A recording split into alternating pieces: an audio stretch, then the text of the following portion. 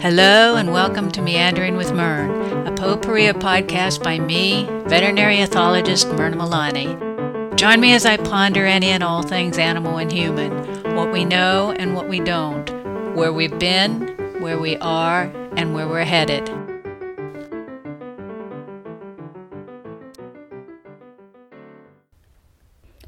A recent period of disenchantment with my usual idea sources for my podcasts led to a search for some new ones.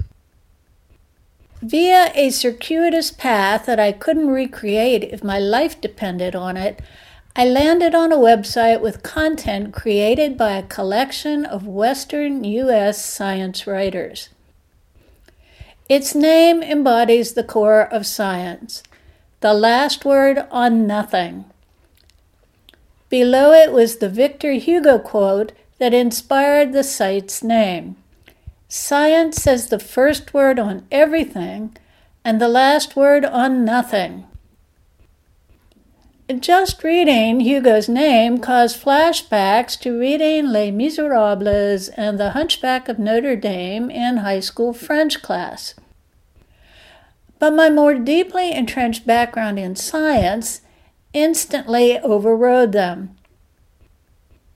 I pondered the quote, "Science says the first word on everything and the last word on nothing." This deceptively simple statement explains why so many in our society seem to have difficulty comprehending science-based information. They don't care about first words. All they want to know is the last one, the bottom line, the answer that will explain everything, how the story ends, how long till we'll have a cure for COVID-19, when will a safe vaccine become available, how soon will my dog stop attacking other dogs or people, when will the cat stop peeing on my bed. They read the words, science says the first word on everything and the last word on nothing, and they just don't get it. While some do want to understand, others can't be bothered. What science gradually might reveal about the planet, its climate, land and water, the wild and domestic life forms it populated, the universe that surrounds it, mean nothing to them. I wound up on the last word on nothing site when I followed a link to an article written by Ben Goldfarb entitled A Space Elk Named Monique. Seriously, how could anyone with an interest in animals not read such an article? I'm old enough to remember the media reports about Monique. But like many reports, they were fluff compared to the articles in the hardcore veterinary journals that comprised the bulk of my reading material at that time.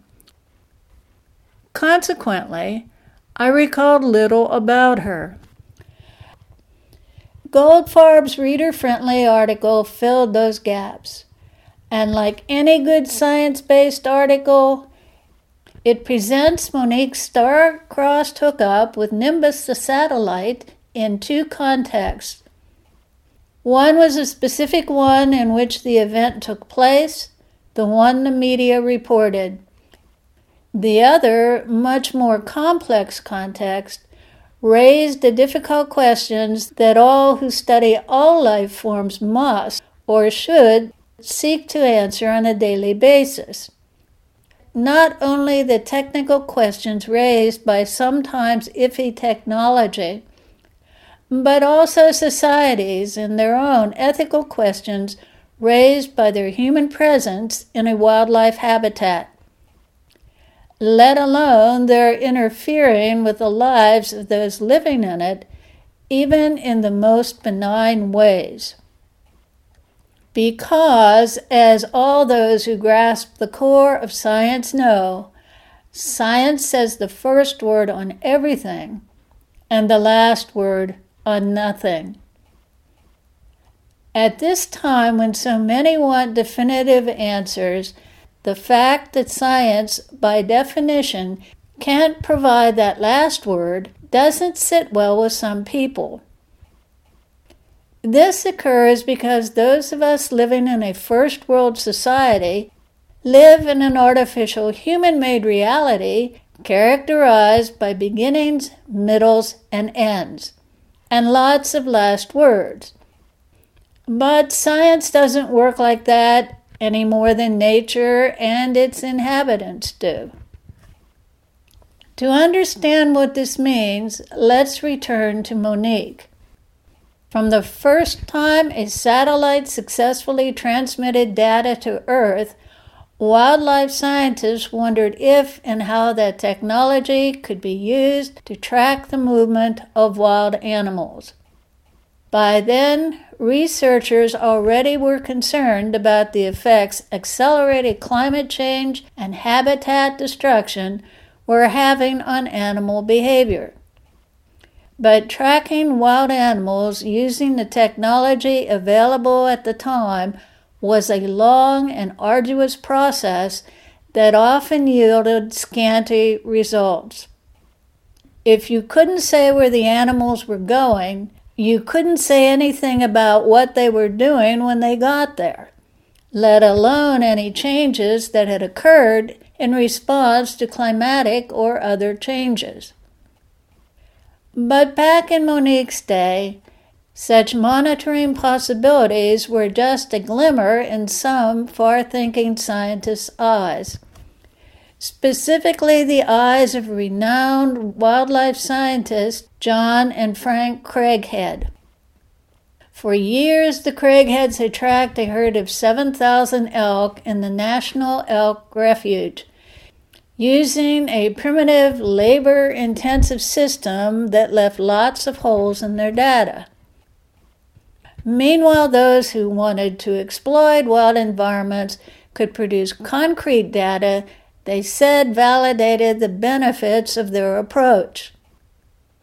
They already had charts and graphs demonstrating the income drilling, mining, logging, building theme parks, or mega malls would generate, and the number of jobs these would create if wild environments were developed. But around the same time, the National Aeronautics and Space Agency, aka NASA, serendipitously was looking for ways to apply their new technology to benefit the environment. Although most people associate NASA with space, they've always been interested in the health of planet Earth too. In 1969, the Craigheads partnered with NASA to track the movement of elk via satellite, and they began training an elk to wear the large tracking device necessary at that time. Because this was the era of the space race with Russia, the media latched onto the idea of an elk communicating with NASA like a hungry tick latching onto a hound. Ben Goldfarb's comprehensive description of all that went into naming Monique and the amount of symbolism attached to her by the public, thanks to the media, reveals the creation of a unique human-animal bond at a unique time in history. I highly recommend that those with an interest in this subject read this well-researched article.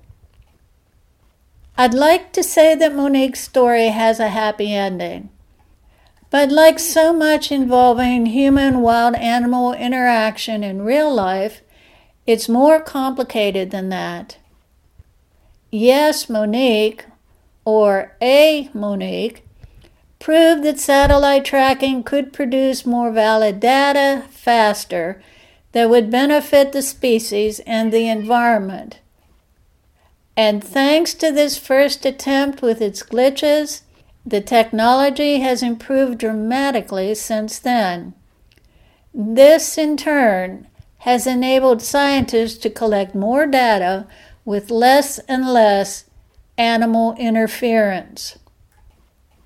But Goldfarb also points out something that the media and public often overlook. Because wildlife scientists must share the same wild environments with the animals they study for months or even years, at least periodically, they understand the costs of their work to the animals even when all goes well. They understand this because they know that even if everything goes perfectly, they will end their studies knowing they have so much more to learn. In a world in which so many self-anointed experts believe they are the first and last word on everything, it's comforting to know that there are those researchers in all areas of science with the knowledge and humility to recognize that there always will be things they do not know. There always will be more for them to learn. Although Monique heralded the era of remote research into wild animal behavior, she also proved that it was not nearly remote enough to ensure animal welfare and data unbiased by human interference. That awareness led to even more discoveries and amazing new techniques, a process that continues today. Would that others in position of authority recognize that, though their administrative or political power may grant them the illusion of omnipotence, their words are not, and never will be, the last word on anything.